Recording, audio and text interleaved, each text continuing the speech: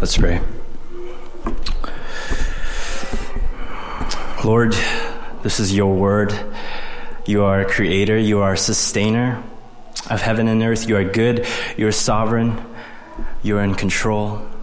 So Lord, help us to give you control even here this morning as we hear from your word, as we sit under the preaching of your word, because this would be in vain unless you are here, unless you are in control of it. May you speak through me. My words would be in vain without you. So God, help us to receive your word as you conform us more to the image of Christ. Here from Psalm 127. So Father, we pray in the name of Jesus Christ by the power of your Spirit to illuminate the truth in our hearts here this morning as you soften our hearts and open our minds today. In your name, Jesus, amen. You may have a seat.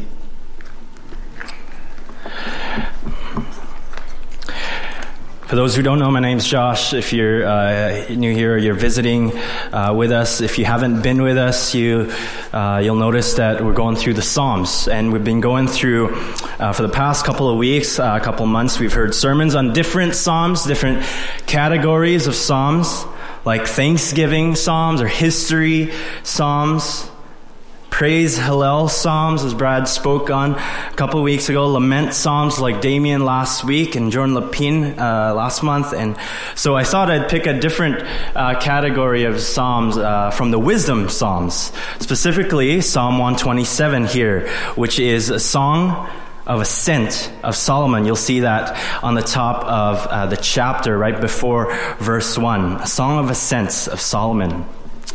Now, before we get here, let's look at what that means. The Songs of Ascents are a group of Psalms, starting with Psalm 120, all the way to 134. And these songs of ascents are songs that the people of Israel would have sung on the way up to Jerusalem. Psalm 122, verse 4, that's what it says. They're going up to Jerusalem since they're commanded by God to ascend the hill of Zion 3 times a year, likely, to remember and celebrate who God is and what he's done for them through certain feasts. And you'll see that in Deuteronomy 16:16 if you're curious.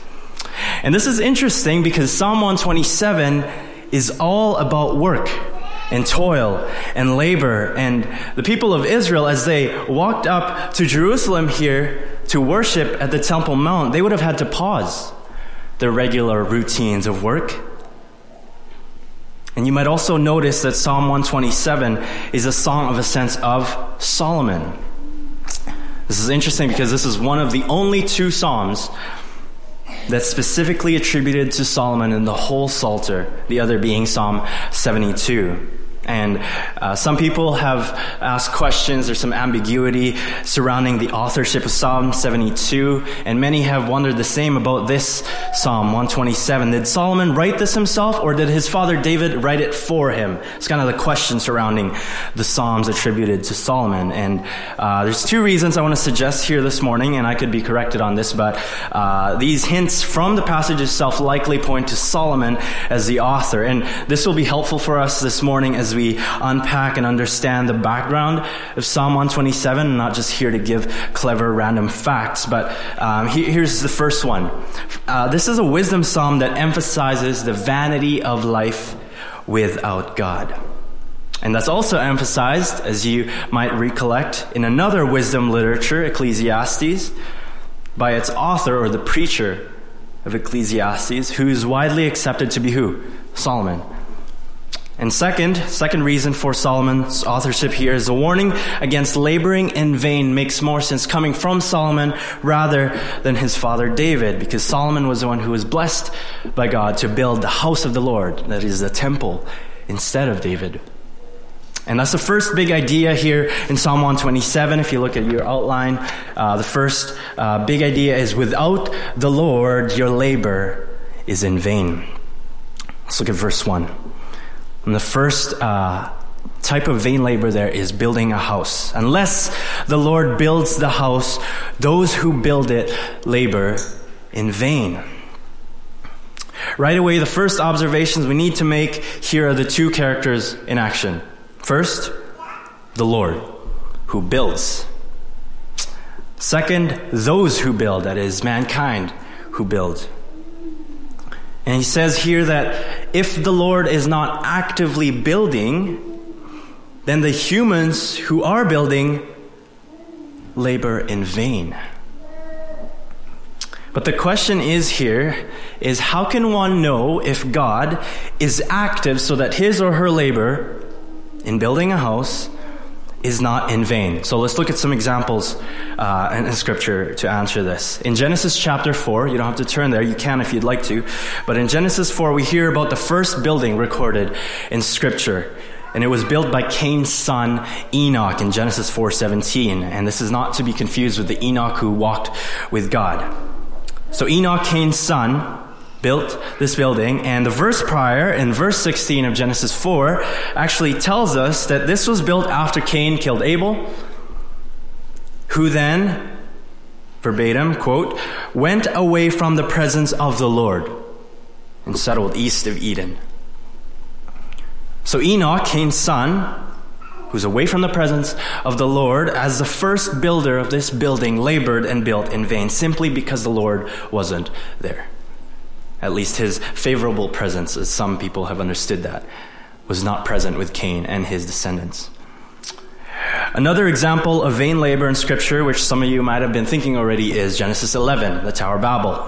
When the people started to build a city and tower and said, "Let us make our name great." But if you think about it, the Lord didn't let them finish, right? And here's what it says, Genesis 11:8. And the Lord dispersed them from there over the face of all the earth, and they left off building the city. Thus the people labored and built in vain. Right? So here it's an unfinished building, right? Yet a finished building can still be built in vain. It's another way you can build in vain. Think about Jesus' teaching on Matthew 7 regarding the foolish man who built his house on the sand. Many of us know this. So the house was finished, right? And Jesus teaches it that even though it stood for a while, the rain fell. And the floods came and the winds blew and beat against the house and it fell. And great was the fall of it. It was in vain. It was finished, but it was still built in vain because it wasn't built on the rock. Yet even beyond that, even finished buildings that stand for a long time can still be built in vain. This is where we hear the preacher and the lament of the preacher in Ecclesiastes saying, talking about the fleeting enjoyment of his labors in light of the reality of sickness and death. He says this in Ecclesiastes 2:20-21. Let me read it for you. I turned about and gave my heart up to despair over all the toil of my labors under the sun. And chapter 2, verse 4 there includes building houses. Because why? Sometimes a person who has toiled with wisdom and knowledge and skill must leave everything because of sickness or death to be enjoyed by someone else who didn't toil for it. This also is vanity and a great evil. So you could build and it might be finished and it might even stand for a really long time, but it's still in vain without the Lord. Now this is getting really depressing, I'm sorry, but that's the nature of our passage here. And the point is, unless the Lord builds the house, both physically or metaphorically, those who build labor in vain. Unless the builder looks to the heavens and humbly recognizes that it is God, the God who created the heavens and the earth, everything in it. If he is the one who's not building the house, then the builder is laboring in vain. Building shelter that is not founded on the Lord is or will be rendered vain or meaningless. That's the point here. And the same idea is applied to maintaining security, which is a second type of vain labor that Solomon identifies here. A second point in your outline, watching over a city. Halfway through verse 1. Unless the Lord watches over the city, the watchman stays awake in vain. In the ancient Near East, most, if not all, cities were walled up to protect against enemy invasions.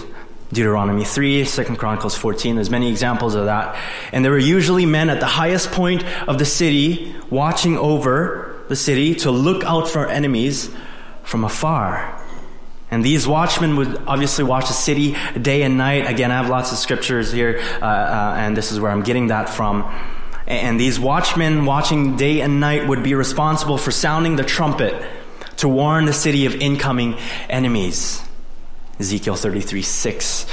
Yet Solomon asserts here in Psalm 127 that watchmen who stay awake overnight labor in vain unless the Lord is watching over it. So here the Lord is sovereign over the security of people or cities, whether in the day or through the night, Solomon says. And unless the watchman who looks downward to protect the whole city, unless that person looks upwards instead and humbly relies on the Lord who never sleeps and watches over the city 24/7 to protect it, then that watchman stays awake in vain, still laboring in vain.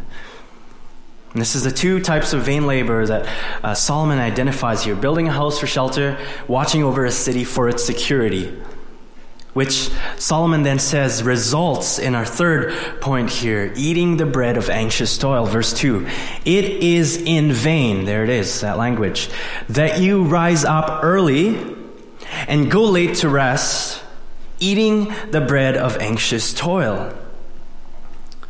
Now, when you think of rising up early, that's actually encouraged throughout Scripture in order to get important work done. Exodus 8:20, with Moses rising up early to talk to Pharaoh and set God's people free. Job chapter 1, verse 5, same thing.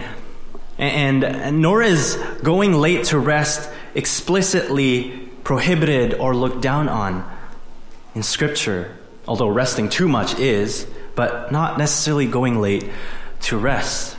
And the natural implication of the progression here of rising up early and going late to rest is to eat bread, right? Hard work leads to the reward of eating bread. That's really the point here, which is actually a command in Scripture. In 2 Thessalonians 3, Paul says, if anyone is not willing to work, let him not what? Eat. So Solomon isn't condemning any of these things individually, but rather he is warning against the habitual pattern of rising up early, going late to rest, in order to reap the reward and eat the bread of it, which he describes as anxious toil.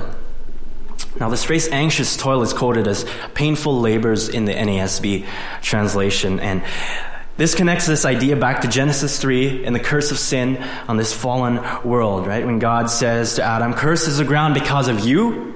In pain you shall eat of it all the days of your life. By the sweat of your face you shall eat bread. So Solomon understands that anxious toil, vain labor, those are results of the fall of mankind to sin and death. And that hard work and diligence is the means by which fallen man is to literally put bread on the table. Solomon says that in Proverbs 12:11.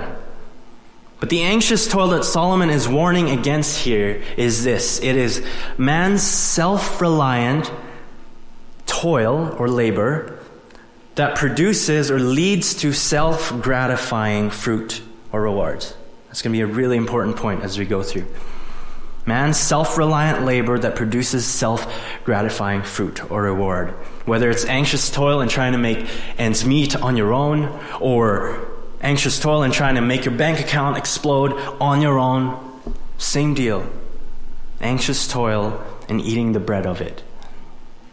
I mean, have you met anyone like this? As I thought about this, I can't help but think of some family and friends of mine, unbelievers and believers, unfortunately, who do exactly this, restlessly, anxiously, toiling day and night, working 12 to 16-hour days on the regular, missing family time, sleep, and worst of all, time with the Lord, individually and time with the Lord's people corporately. All for the sake of bearing the fruit or reward of their own labors. These people are like the builders that Solomon talks about here. They rise up early to get to work. The watchmen that stay awake late into the night, who in their sleepless and restless toiling and working with their own two hands fail to recognize that God is their shelter. That God is the one that builds a house. God is their security. God is the one who watches over the city. And God is their sustenance. God gives their sustenance from eating bread. All of this is in vain without the Lord. So with all that said, this is what eating the bread of anxious toil means. This is our goal here.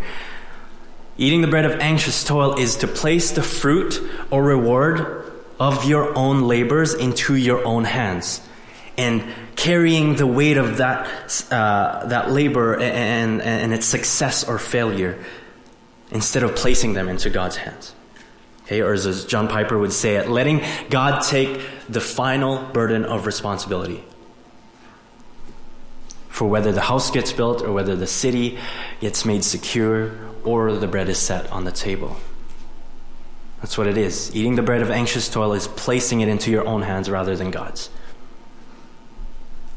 And none of us can carry the fruit of that. None of us can carry the weight of the success or failure of our labors without God. So Solomon here wants us to switch gears instead, to give it to God's hands. And he gives reasons why people of God should stop anxiously toiling or laboring in vain, and rather start placing the fruit of their labors into God's hands. And that's our second big idea. Why?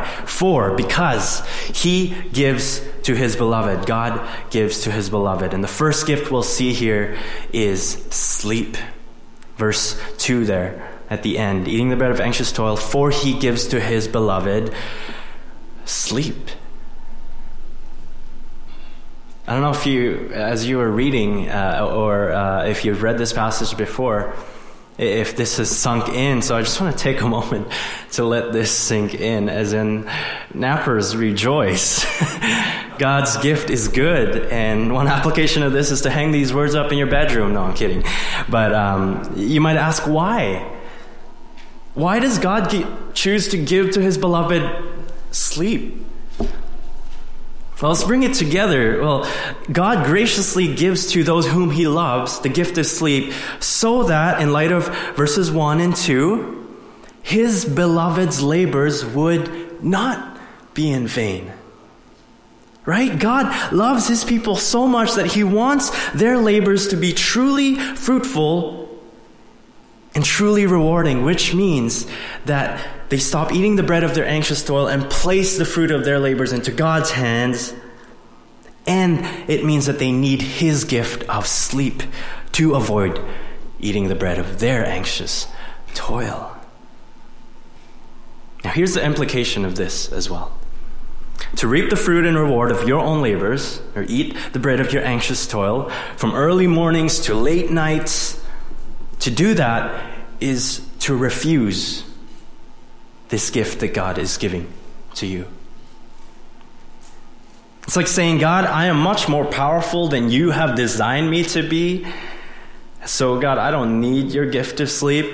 I mean, we might not say that out loud, but if we live like this builder and watchman that stays awake in vain and goes to work early and anxiously toils, that's essentially what we're saying. To be clear, the context of this passage speaks against those who refuse God's gift of sleep due to human arrogance and efforts, rather than those who struggle to receive God's good gift of sleep due to human limitations. I know people who have sleep apnea and other conditions. Solomon, I don't think is speaking against that, but rather the human arrogance of God. I don't need sleep because I can live off of this myself with my own two hands. The builder who rises early, the watchman who stays awake, goes late to rest, are anxious toilers who labor in vain day and night because they are literally doing this, refusing the gift of God to his beloved. It's a gift out of love and grace. At the same time, in understanding that we should not refuse this gift, I want to clarify that we also need to understand that we should not overuse this gift. Right? Solomon warns against sleeping too much throughout the whole book of Proverbs. Love not sleep, he says, lest you come to poverty. The sluggard sleeps all day, right? It's condemned in Scripture. And here, I'm not suggesting a limit or number of hours to sleep. Please don't get that from this. That varies depending on each person. But all I'll say is these. Only babies sleep for long and extended hours through the night, so adults shouldn't sleep like babies. Outside of sleepless work week, or maybe after sleepless nights due to the nature of parenthood or something. But the emphasis here is that the work of your own two hands, and literally to stay awake, laboring in vain, and refusing God's gift to sleep, that's what Solomon is guarding against here. Yet the emphasis of Psalm 127 is receiving the gift of God to his beloved. So sleep, but not too much, Solomon says. Don't refuse it, don't overuse it either, but receive it so you can restfully labor in dependence on Yahweh and not laboring in vain. Al Mohler says it like this: with an appropriate balance and the right mindset, this becomes not the sluggard's sin, but the believer's blessing from God. It's beautiful. As a young father, I wish I could go back to my unmarried and childless self years ago, who used to say sleep is for the weak. And so I could do all of these other things, whether it's work or fun things. And I now realize there's a diagnosis for that condition today, and it's called FOMO, fear of missing out, if you didn't know. But now I would tell myself, Josh, you are weak, so get to sleep, right? We can't do everything as human beings. We are weak beings. That's just who God designed us to be. And guess who is strong when we are weak? God is. He says, my grace is sufficient for you, for my power is made perfect in your weakness. While you sleep. Therefore, Paul says, I will boast all the more gladly of my weaknesses, so that the power of Christ may rest upon me. And Solomon here says that includes the gift of sleep to God's beloved. When we sleep, it's as if we say, God, I am finite, you are not.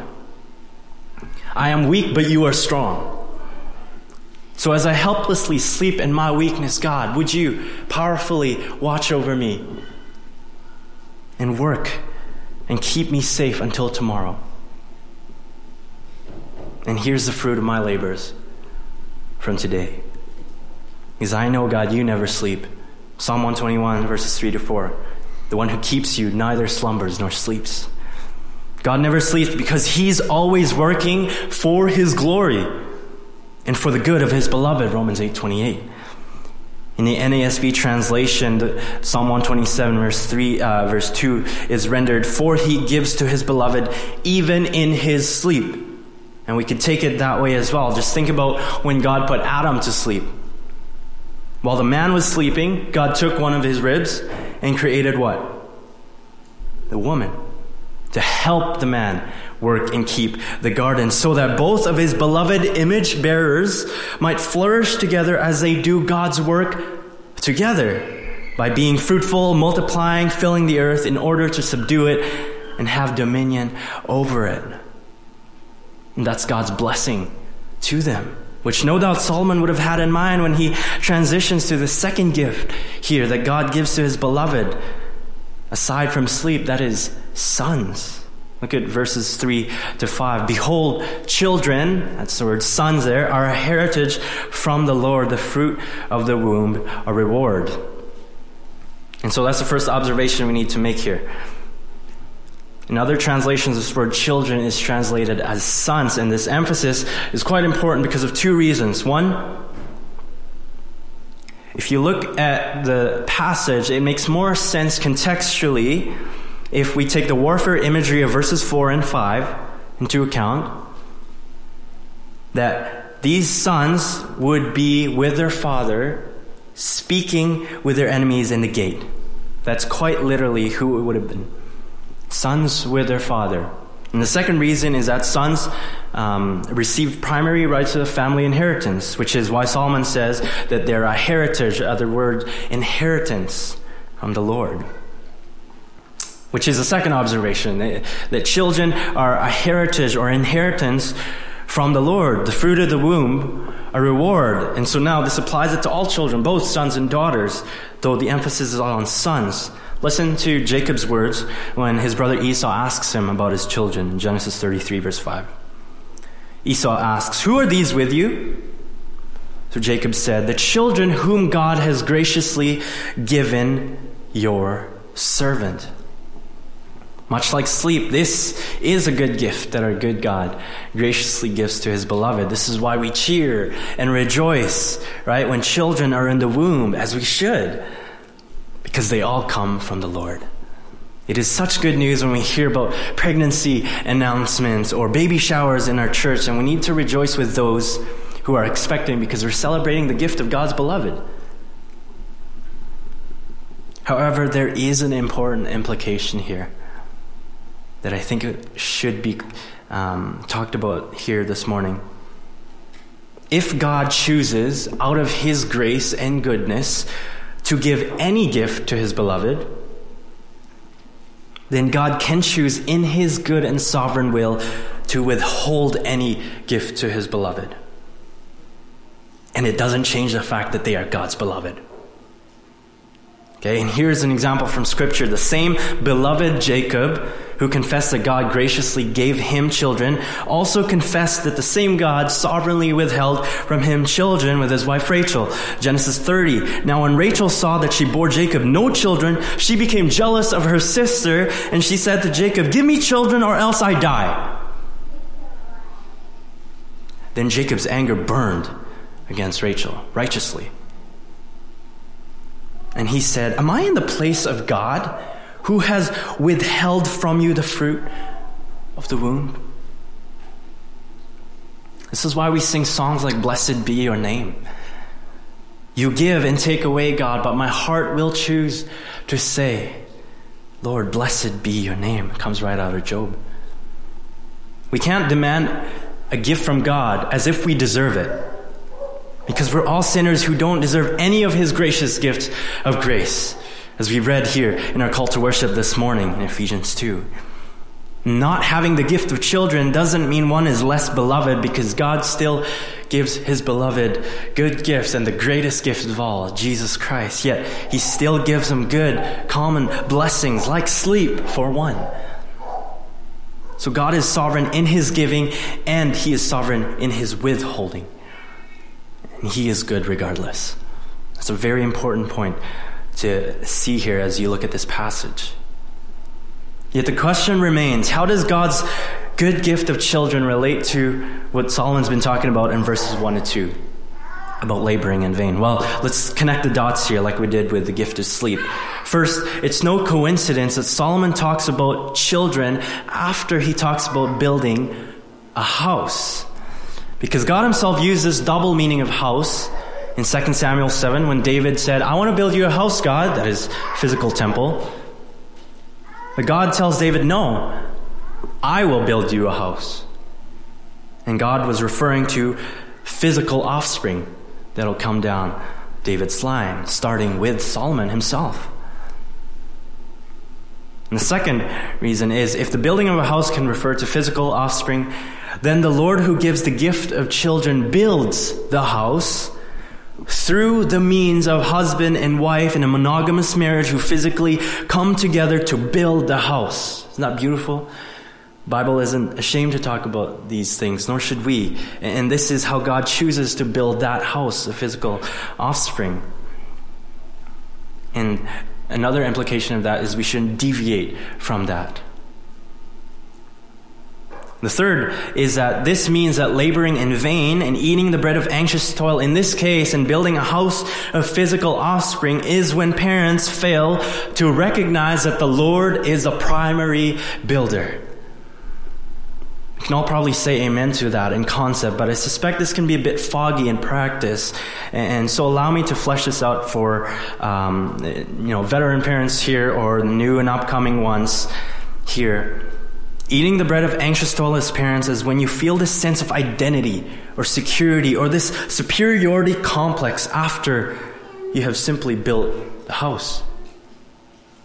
Whether that's just by having a baby, or whether that's after a pregnancy announcement or the birth or upbringing of your child. This is a sneaky little temptation. I point to myself the most here as a young dad because, as I speak of the objective truth of God's word here, I can't help but think of this cute Filipino Mennonite half-breed named Luca. And, when he was born to Emily and I last May, there's this sneaky temptation for us to think, yes, we've done it. We've reached it. Veteran parents, you know all about this sneaky temptation from the pit of hell. This applies to grandparents as well. I've talked with my own parents about this, and we need to caution, we need to beware. This is what Solomon guards against. Unless the Lord builds the house, you have labored in vain. Parents, this means that remembering your children as a gift from the Lord. So treat them like a gift that you don't deserve, as opposed to your greatest accomplishment in life that you can carry around and show to everyone, like Simba and Lion King in the circle of life. Yes, enjoy God's reward. This is God's reward. Some people have told me about some of these things and said, Josh, it's not a bad thing to do this and that and rejoice in your child and all of these things. I'm like, yes and amen. We need to enjoy the reward of children, but not so much that you confuse the gift with the giver. Rejoice that your children might look like you. Look, Emily and I are still at tension who Luca looks like more, but that's okay. Our job is to make them look less like us and more like Christ. So stop eating the bread of anxious toil in building a house in this sense of physical offspring. That's what Solomon is saying. Not only does the gift of children connect to building a house in this sense, but it also connects to the security that comes from watching over a city. In verse 4, like arrows in the hand of a warrior are the children of one's youth. Blessed is the man who fills his quiver with them. He shall not be put to shame when he speaks with his enemies in the gate. We all know that arrows were typically used for war, but the context of this passage uses it as a metaphor for protection and security and peace. When Solomon likens the children of one's youth to those who help defend the city from its enemies in the gate. And that's where negotiations were usually held. If you remember our series in Genesis 23, Abraham speaks with the Hittites, his enemies, in the gate where everyone was. And so it's a metaphor of peace and protection. And notice the progression here, though. In verse 3, the fruit of the womb suggests these children who are newly born or young children. Here, the children of one's youth implies that the father is now older, and so his sons or children are older because they have been raised up in the way that they should go, as Solomon would say. Raised up enough to be able to speak with their enemies in the gate with their father, who will not be intimidated, who will not be put to shame by his enemies because of his arrow-like children. And for this reason, the father is blessed, because he has a full quiver of protection that he's raised, and likely in the way of the Lord, because they're under the law here. And so he would have raised his defense, his quiver of protection against his enemies in the gate. That's what this means. And while the arrow imagery suggests this, the question is this: how do children literally help protect their father or city from their enemies in the gate? Well, the simple answer is this: a full quiver means there would be lots of them. They would outnumber their enemies. This is a very serious passage for our Mennonite friends today. But all jokes aside, we need to pause here, because this verse has been abused many times, as if God were commanding every parent today to have at least a dozen children or more.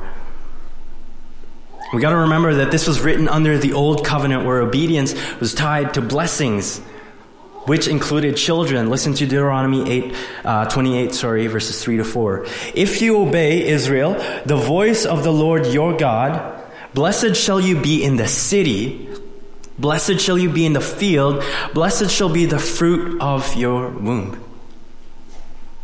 So many children meant many blessings from Yahweh to his people, And this also connects back to God's blessing to Adam and Eve as he told them to be fruitful and multiply, right? God blessed them and then gave them those commands and that commission.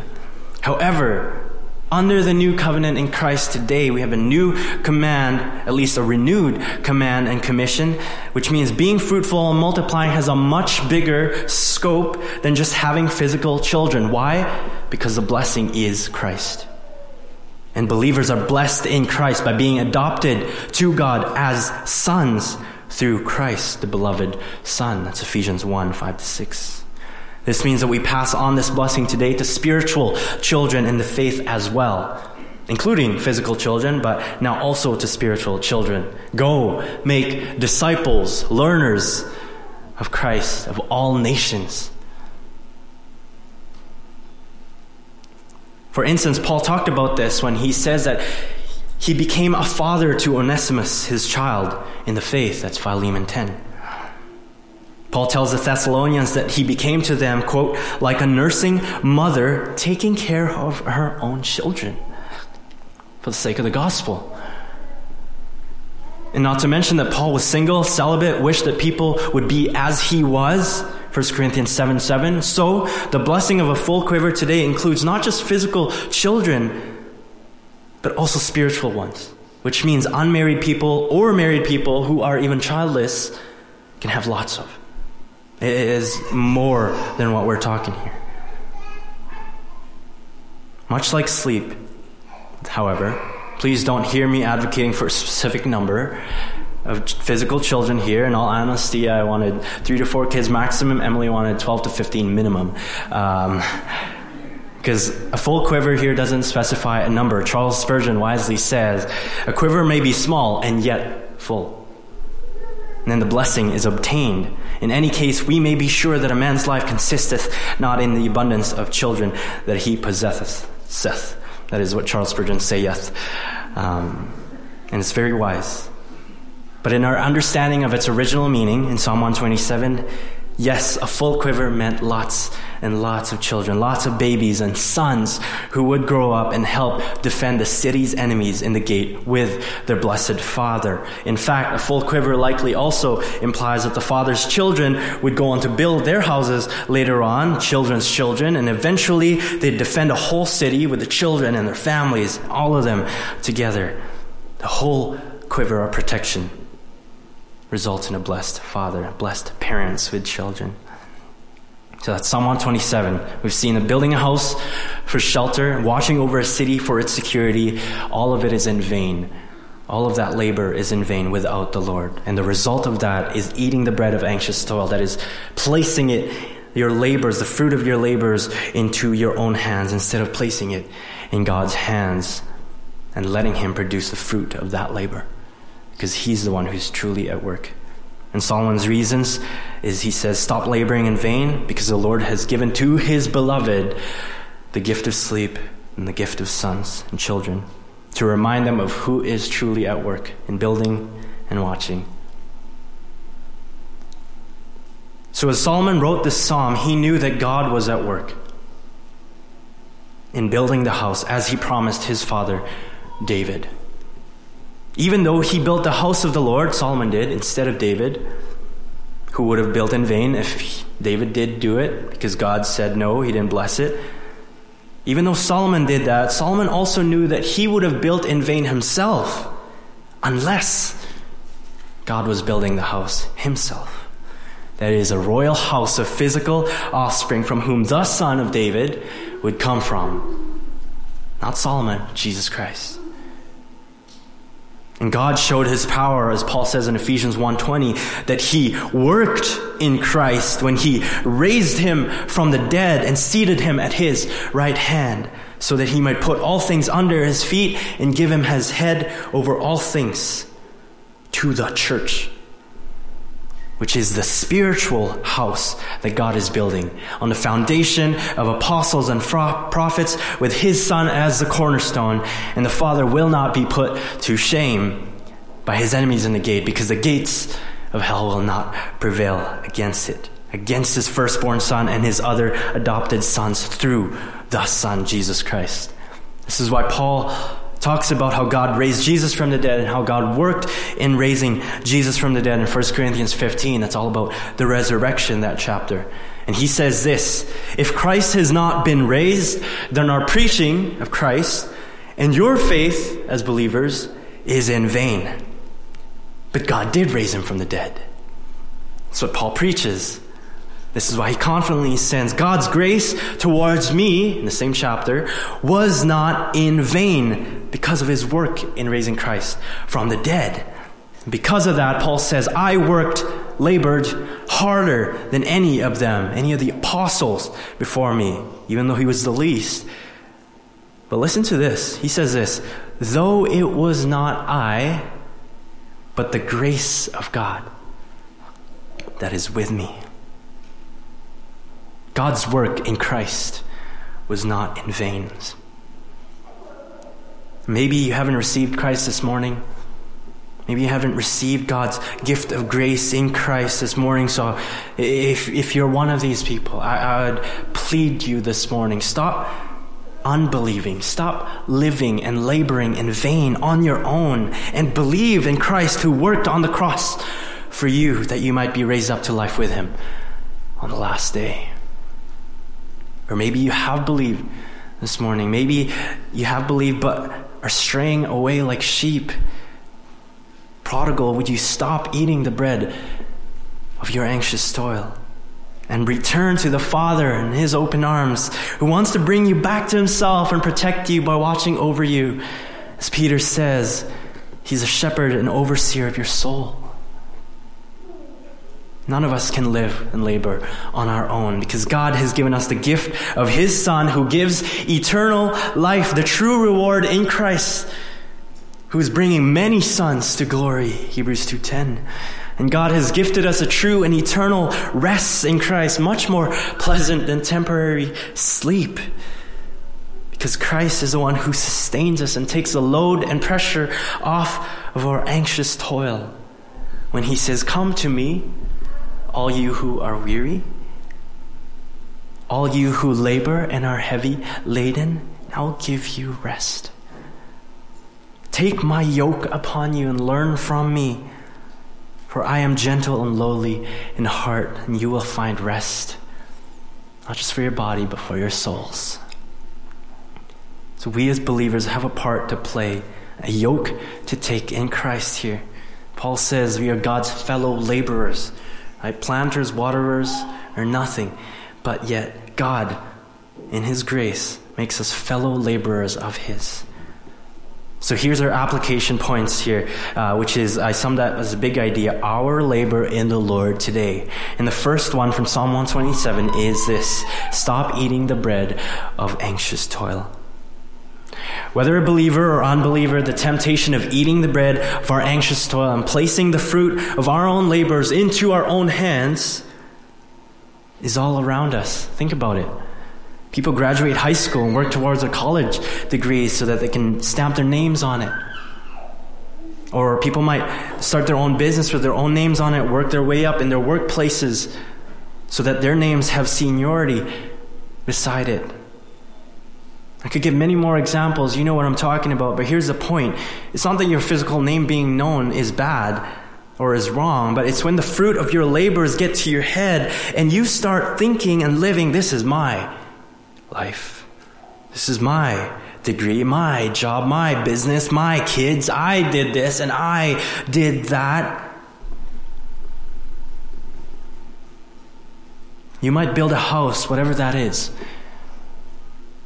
You might be the kings and queens of it, maybe even enjoy it for a really long time. But if it was done without the Lord, unless the Lord builds it and watches over it, it will fall someday, somehow, if not immediately. You know that, right? Instead, we ought to say, God did this.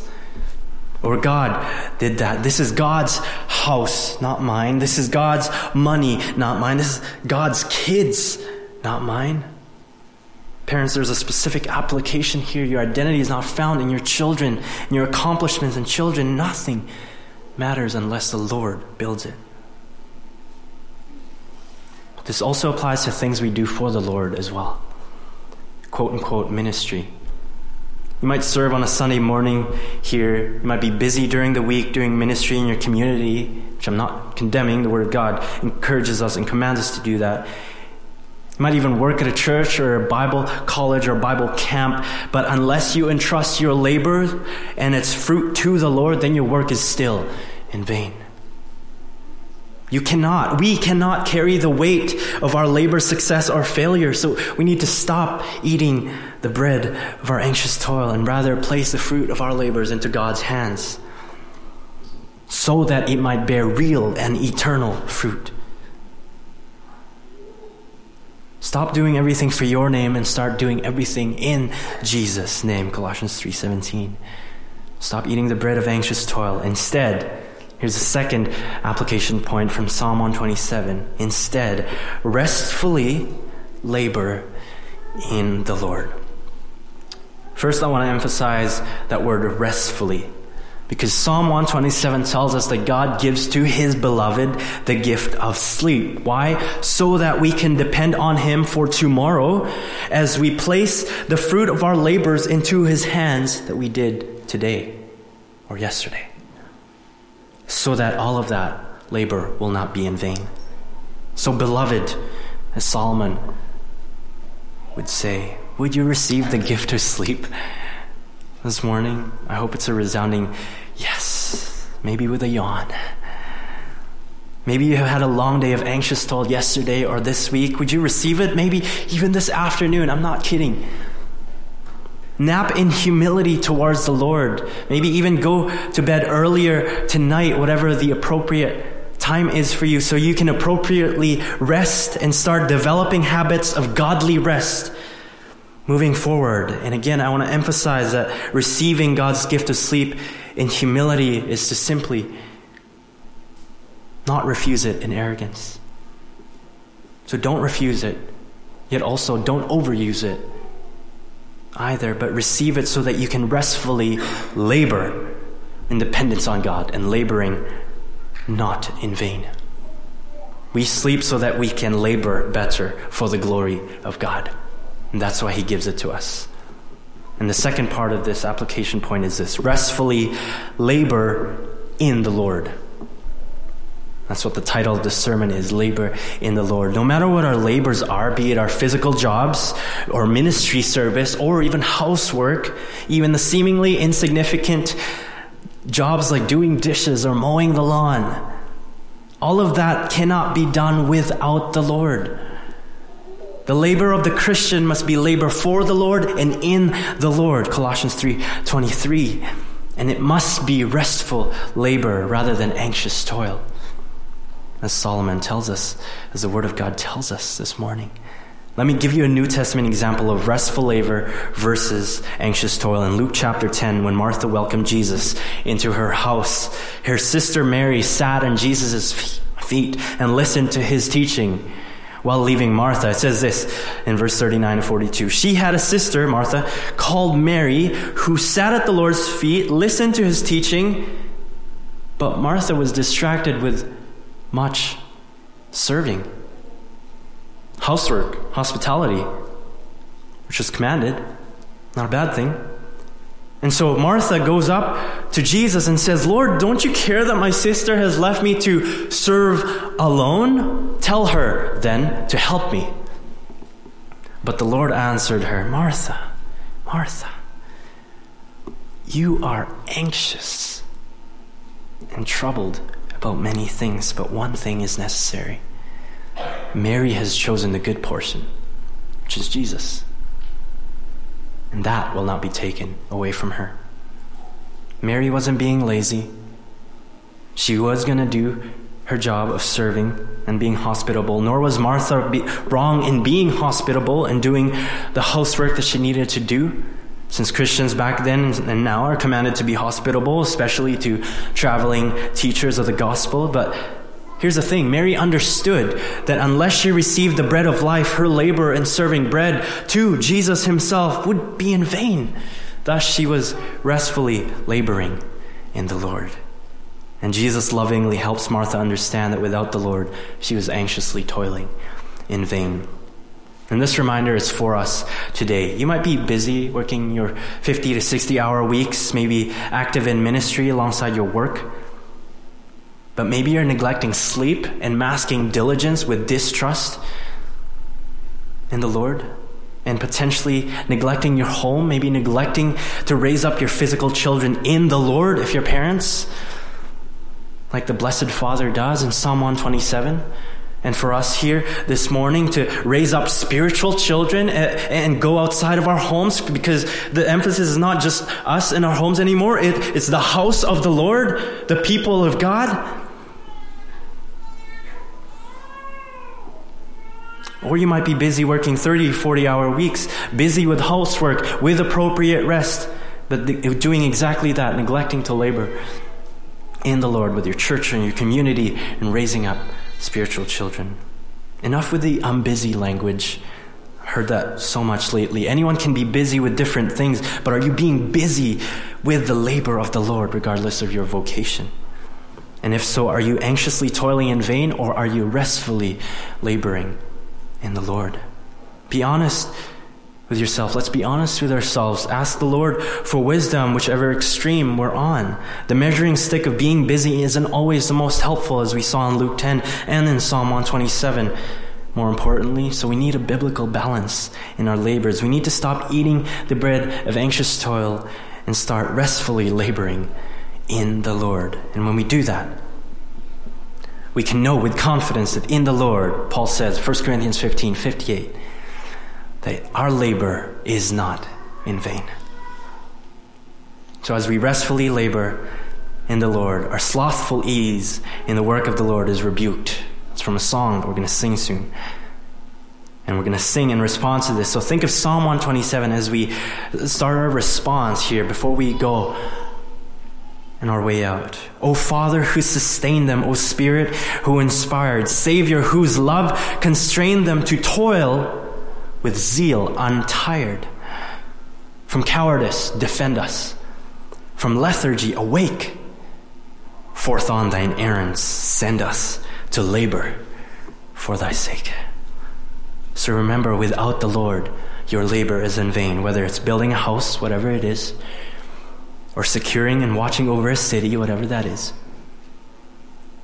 Stop eating the bread of anxious toil.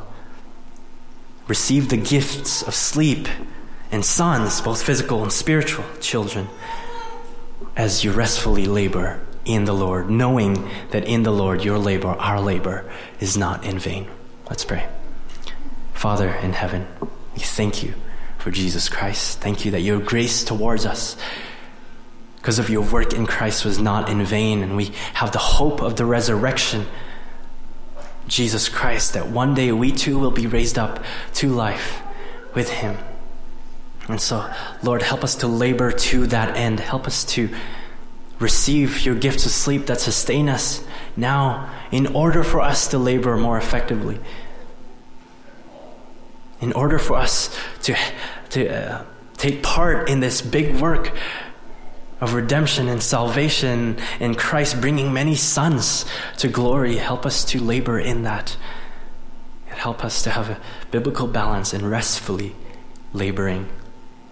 Help us to discern ourselves in our schedules this week and onwards, in our time management, in our sleep, with our children, both physical and spiritual. Help us to labor for thy sake, and help us to restfully labor in you, our Lord. In your name, amen.